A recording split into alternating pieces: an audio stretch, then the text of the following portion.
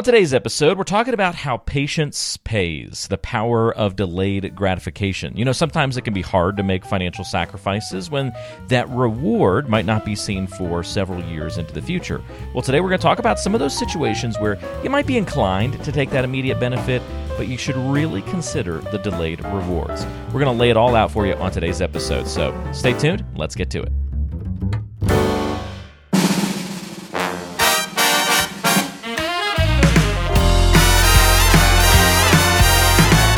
It's time for the Retirement Roadmap podcast with registered financial consultant Glenn Mosseller. Back for another episode of the Retirement Roadmap. Walter Storholt here with Glenn Mosseller. Glenn, hope you're doing well. What's going on in your world?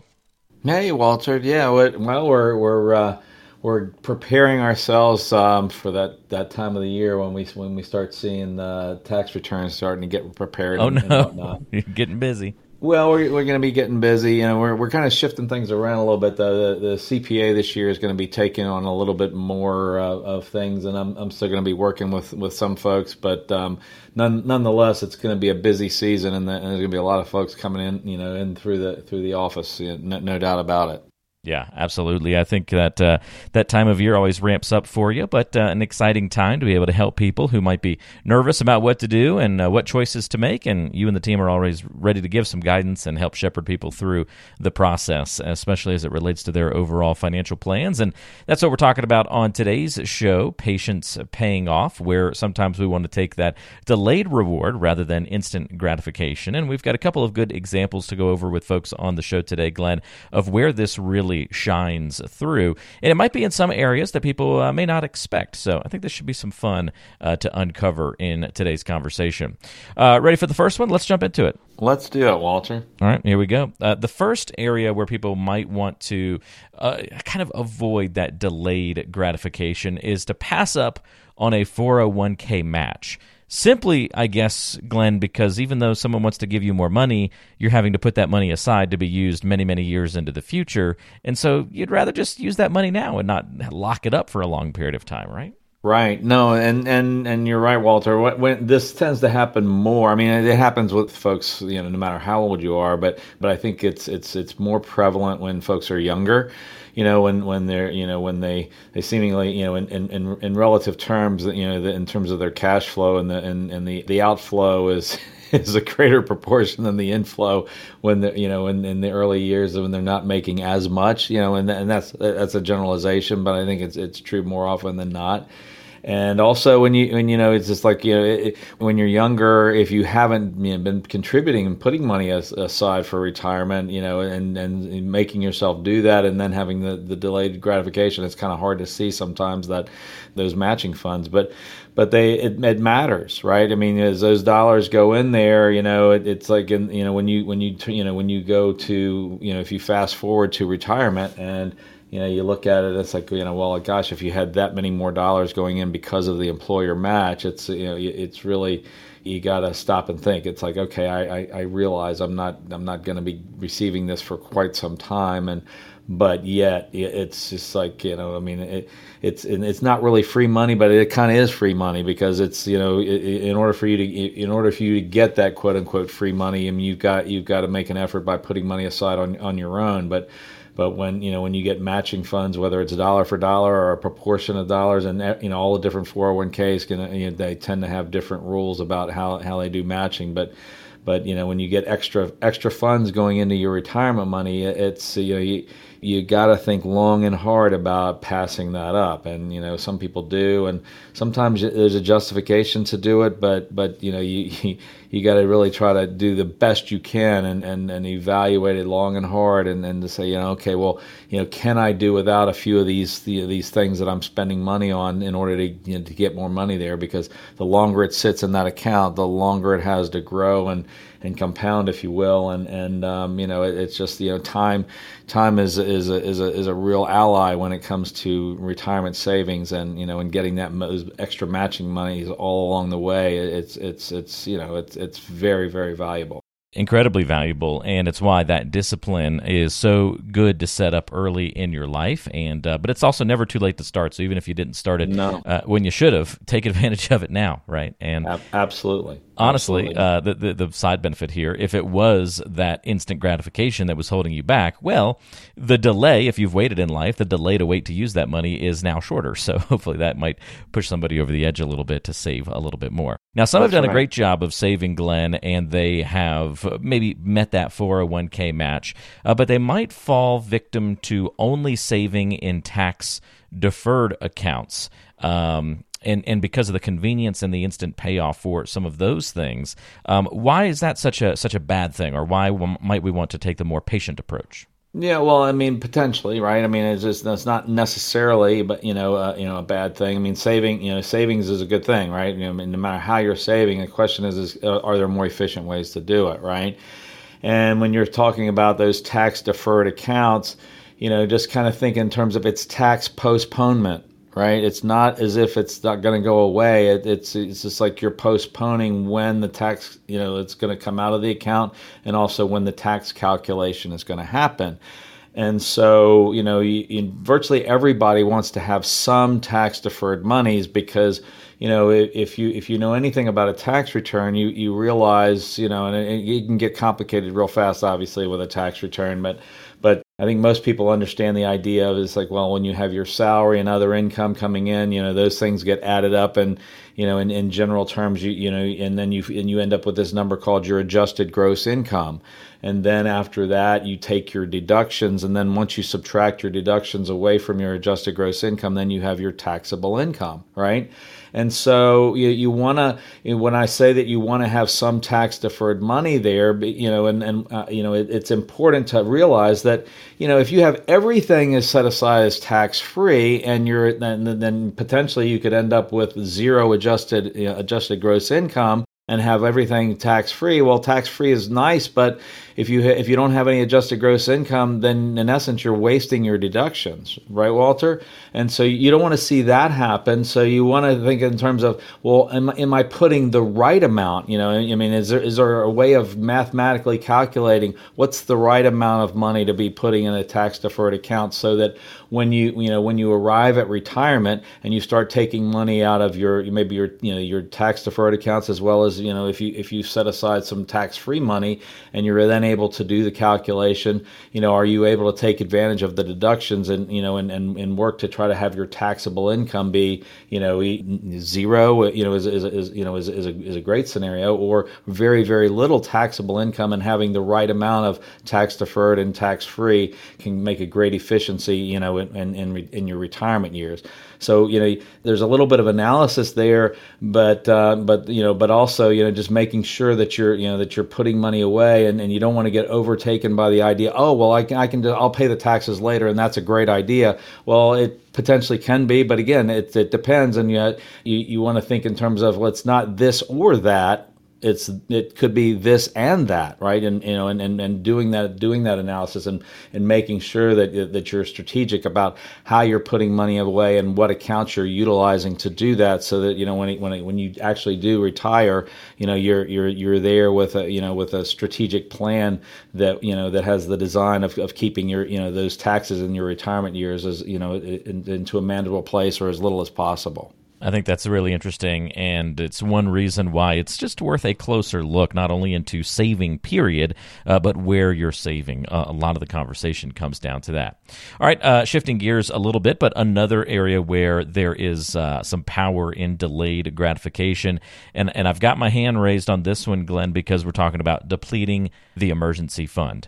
I tend to do this. I use the emergency fund more as a fun fund, and then I'll build it back up later. But it's that immediate payoff of being able to use those funds that are just sitting there for something more exciting than just sitting there is very attractive. So I commit this financial planning sin, if you will. Well, Walter, and you're not alone, right? I mean, okay. I think lots of people do that, right?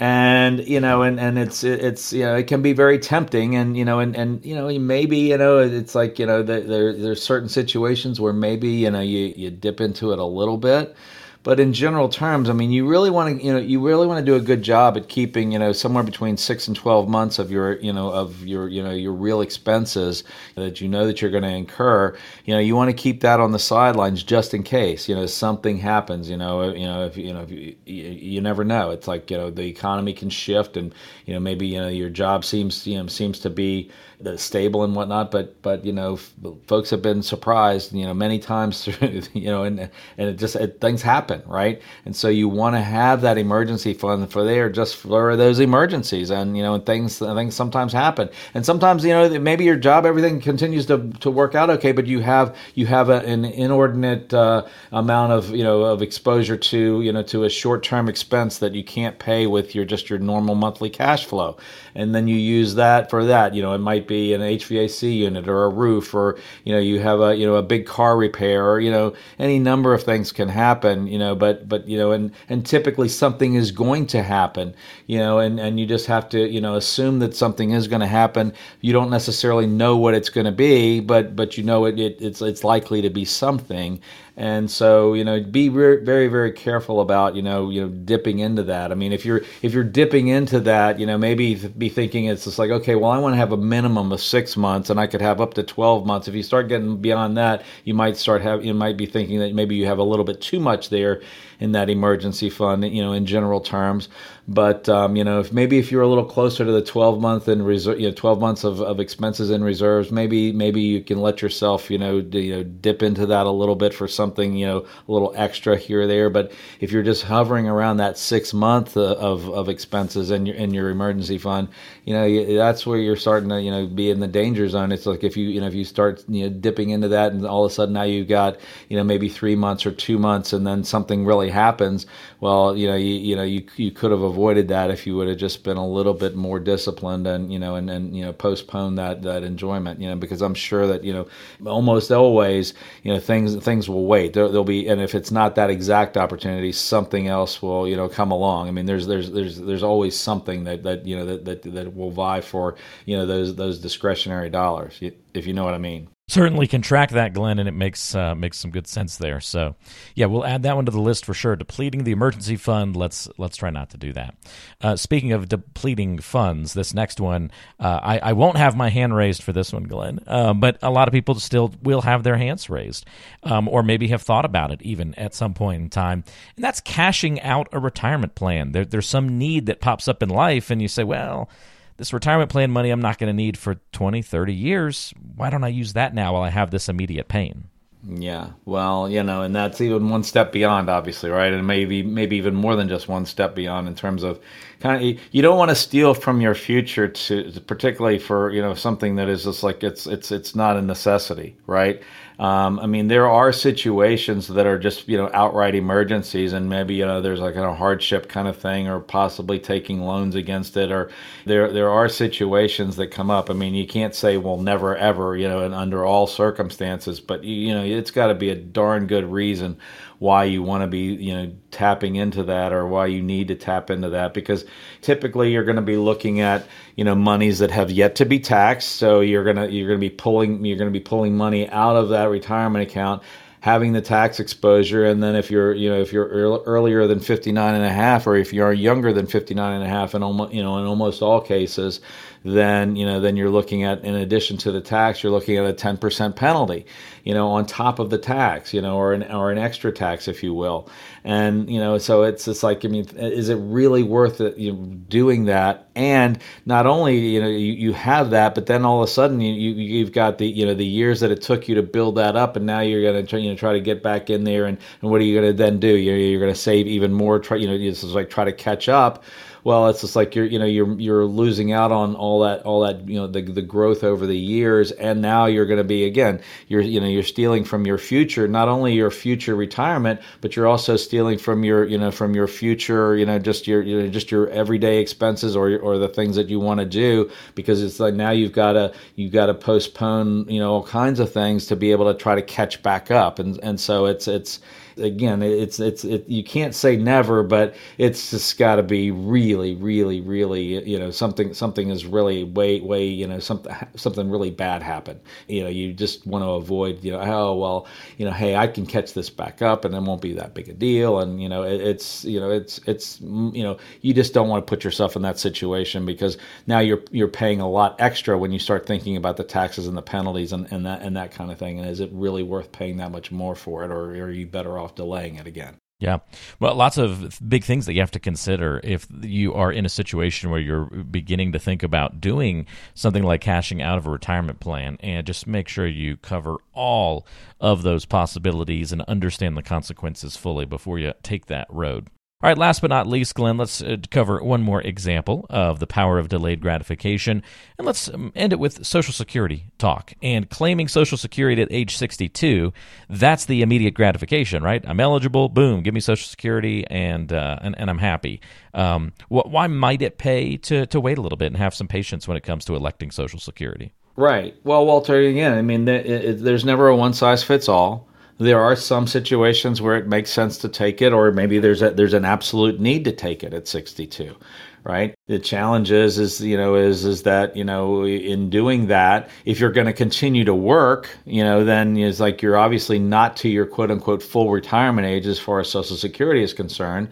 And so now you're putting, you now have a limitation to how much you can actually earn, because then if you go over those thresholds, then not only are you're gonna have taxes on those Social Security benefits in all likelihood, but you're also going to have a withhold. The Social Security Administration is going to start withholding, some of those benefits back, because you're earning, quote unquote too much, and because one of the rules is that if you take your Social Security benefit prior to your full retirement age, then the idea is you're taking Social Security because you're retiring, not because you want to double dip. And so they have those governors on there that says, hey, if you earn over this much money, then and you're taking Social Security prior to that full retirement age, we're gonna then hold some of that benefit back. So that's one thing. The other thing is just pure and simple.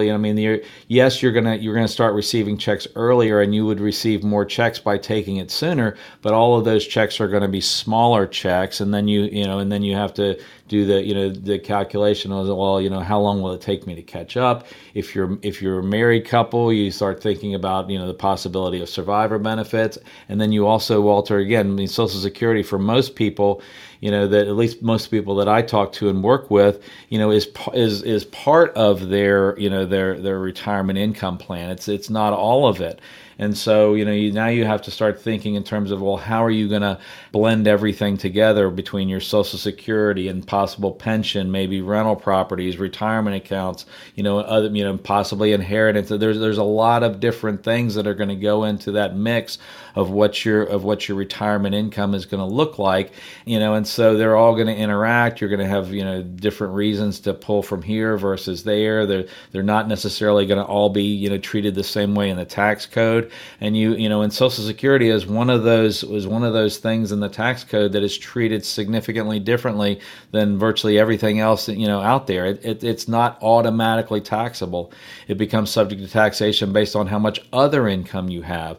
So what we do when we're working with folks is we work really hard to do everything that we can to keep the Social Security benefits as little tax on those as possible. And there are certain situations where maybe folks have saved a little bit more in one type of an account than maybe they should. Maybe they should have diversified in terms of how they were saving in the different types of accounts. But nonetheless, they did a good job in saving, and so now we just want to look at, well, maybe there's some short-term pain for long-term pleasure in terms of a little bit of rebalancing, and there's some analysis there to decide well, how are we going to do that to make everything work out. Again, the idea trying to be that we want to create as many tax-free dollars into the future as we possibly can, and in a lot of cases, a good number of those dollars, could potentially be Social Security income or Social Security benefits. So we really want to look at that,